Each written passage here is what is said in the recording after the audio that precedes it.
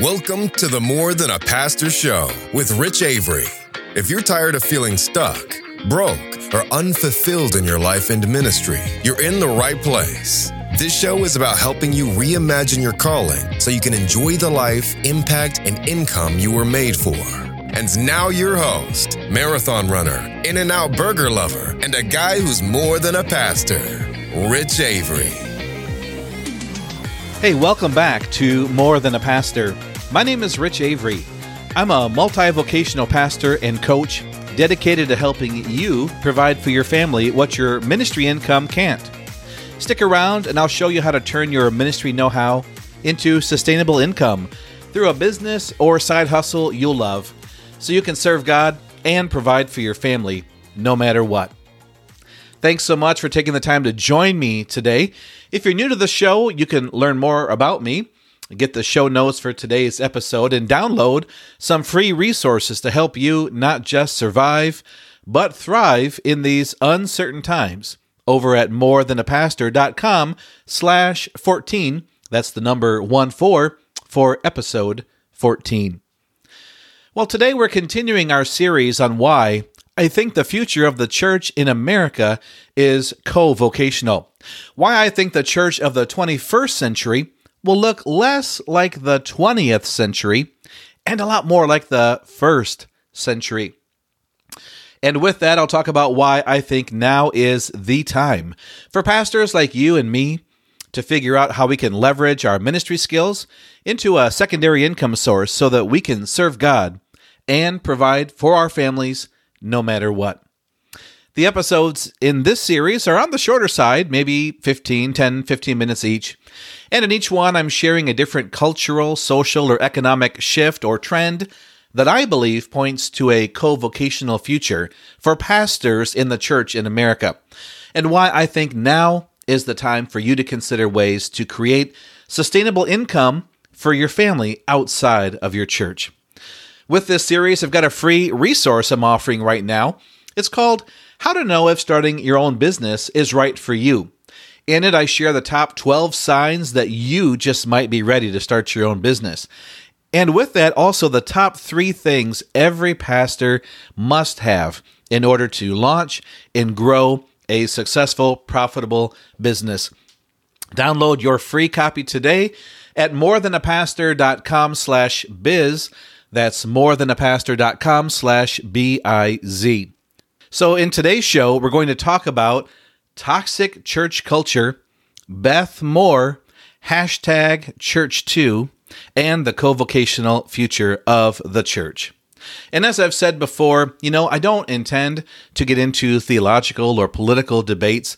I want to share some thoughts, some opinions, but really what I'm sharing is what I think are trends that are pointing to a co-vocational future of the church. You can argue with me about those things, but I'm not arguing like for the positions one way or the other necessarily, but I'm pointing out how these things are seeking, or they're not seeking to, they are dividing the church in some ways. They are pushing people away from the church in some ways. And you and I can argue about whether that's okay or if that's a problem or not. But I want to share my viewpoint on these things. And then, I'd love to get your feedback on it as well. So let me today define what these particular issues are, in case you're not familiar with any of them, and explain how they relate to each other. And then we'll talk about how I think these issues are impacting the church in America today, how I think they're going to contribute to a sustained decline in church participation and giving, and again, why I think now is the time for you to create income outside of your church so you can serve God and provide for your family no matter what. So let's define what I mean about toxic church culture, Beth Moore, #Church2, and explore how these issues may be linked together. Well, the phrase toxic church, just at face value, that should be a contradiction in terms, right? I mean, the idea of a toxic church culture should be unthinkable. Wouldn't you agree? Sadly, the church is not immune to toxic culture environments. I think we all know that, and we've heard about, or even maybe some of us have experienced firsthand, environments that weren't healthy. If you're not familiar with the meaning of toxic church culture, let me share a short description I found helpful in a book entitled A Church Called Tov, Forming a Goodness Culture that Resists Abuses of Power and Promotes Healing. You might know Tov is the Hebrew word for good, and this book is written by a father and daughter team of authors, Scott McKnight and Laura Barringer. Incidentally, Scott McKnight is a New Testament professor at Northern Baptist Seminary. His daughter, Laura Barringer, is an author and teacher, and both were former members at Willow Creek Community Church in the Chicago area. And here is 7 factors that they use to describe toxic church culture. Number 1, narcissistic leaders who believe they are superior and that the rules don't apply to them. Number 2, leaders who wield their power with intimidation and fear, bullying, emotionally abusive, and demeaning. Number 3, an environment where the institution matters more than people. 4, when false narratives are given to somehow justify or cover up a situation instead of telling the truth about allegations. 5, when loyalty is more important than doing justice or doing what is right. 6, when the leaders are celebrities and they enjoy it and take advantage of it, instead of taking on the role of being a servant in the church. And 7, when the culture becomes a leader culture instead of a pastor, shepherd culture. As I read the description, did any pastors or churches come to your mind? Maybe from your personal experience or from news stories you've heard in the past. Certainly, for myself, some names came to my mind, sadly. But toxic, many of them, in my mind, I think of larger church environments, like these authors were part of Willow Creek Community Church, and so we've heard about allegations of this sort of activity from Bill Hybels, the former pastor.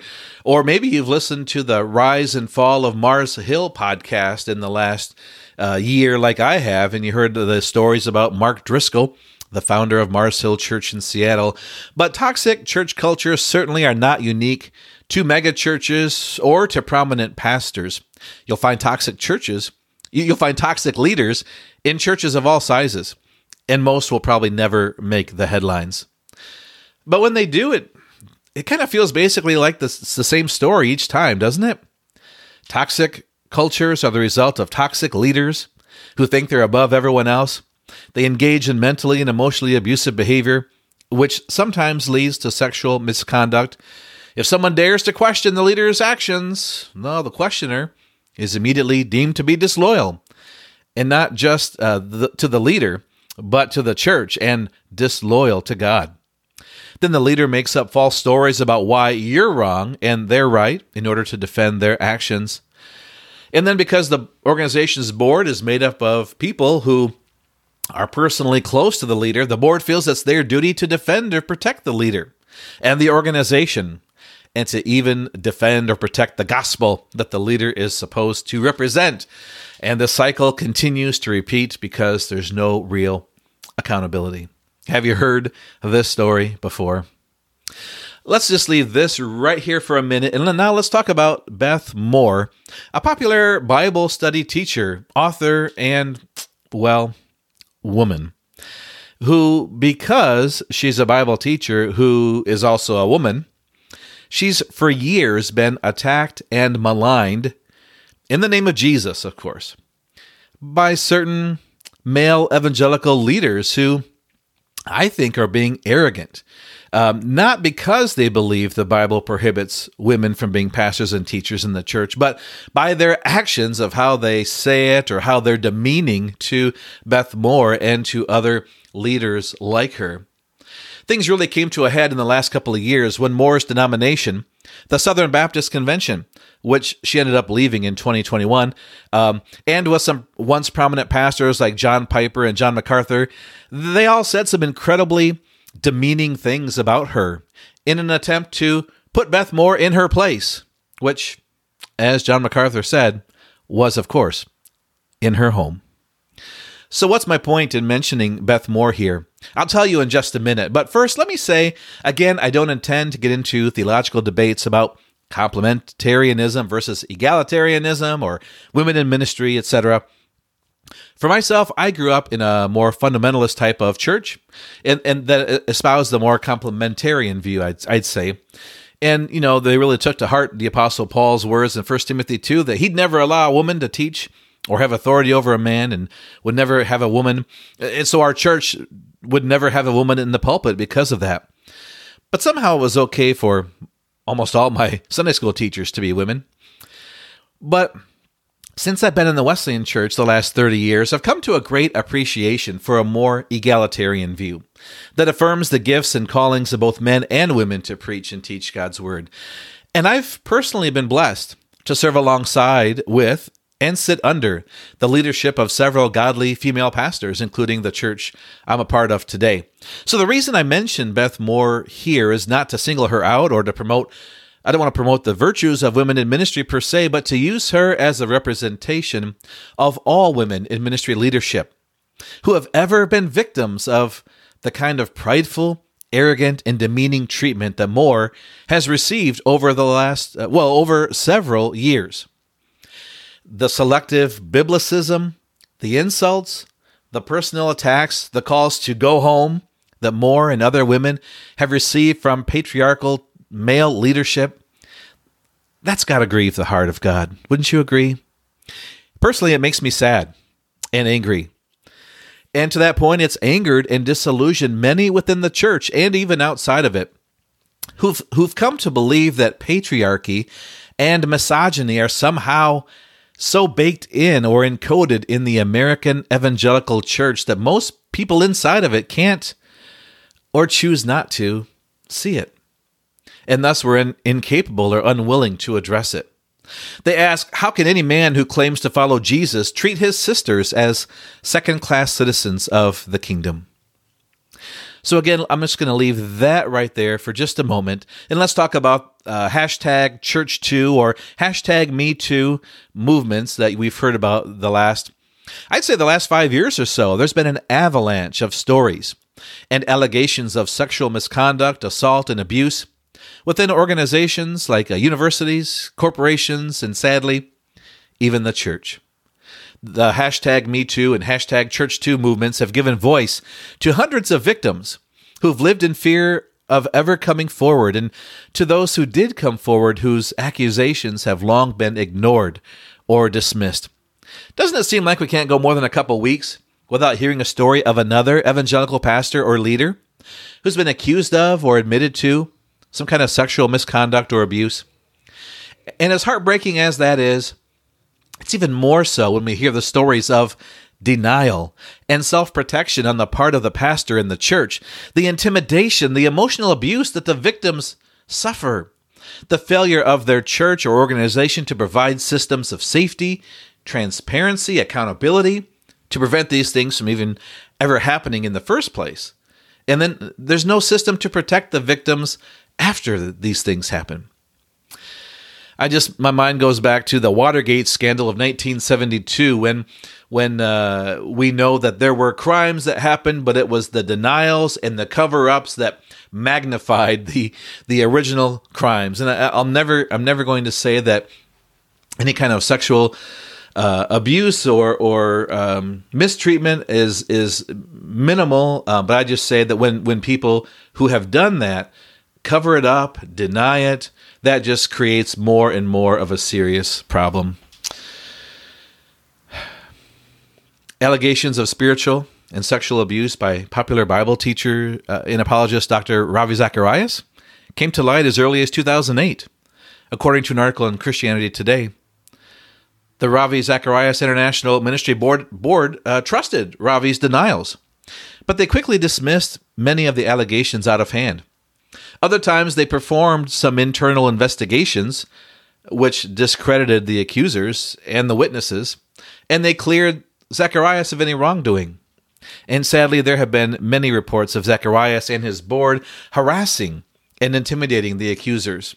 We should remember that it's not just celebrity pastors from mega churches. It's not just big leaders, big name leaders who are guilty of these sorts of things. In February of 2019, the Houston Chronicle and the San Antonio Express News reported that 380 clergy, lay leaders, and volunteers within the Southern Baptist Convention had faced allegations of sexual misconduct, leaving behind over 700 victims since 1998. And again, many of those cases were covered up, the wrongdoers were protected, and the victims were denied the justice they deserved. So what's my point in bringing up toxic evangelical church culture, the mistreatment of women in ministry, the sexual misconduct, and the abuse crisis in the church today? And do these things have anything in common or to do with co-vocational future for the church? And you might say, after all, these things aren't happening in my church or my denomination or with myself. And I'm really glad I believe that, and I don't question that. But I think that no matter if we're innocent or not, I think every pastor, I think every church is going to be seen as guilty by association in the minds of a lot of people in our culture today. Again, my goal in this series isn't to have political or theological debates about issues like women in ministry, but to share my belief that the traditional, institutional types of churches, I think, won't get a pass on this anymore or the benefit of the doubt, even if these things aren't happening in your church. And here's why. Because isolated incidents of mistreatment or misconduct no longer seem so isolated. These stories have become much more frequent in public. And the pride and the arrogance of male leadership seems to continue to grow.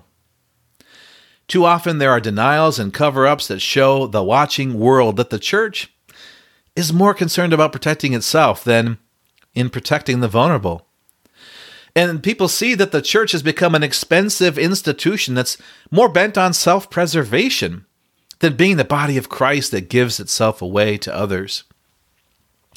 People feel like the church is somehow by nature or design patriarchal and misogynistic. But hey, please keep sending us your money. And people, especially women, feel the church is not a safe place. It doesn't practice what it preaches. It doesn't protect the weak and vulnerable. It protects its own self-interest and continues to perpetuate patriarchal leadership structures. So as a result, I think this means that a lot of our existing traditional, more institutional type churches are going to be getting smaller because fewer people want to be a part of a church like that. Again, guilt by association.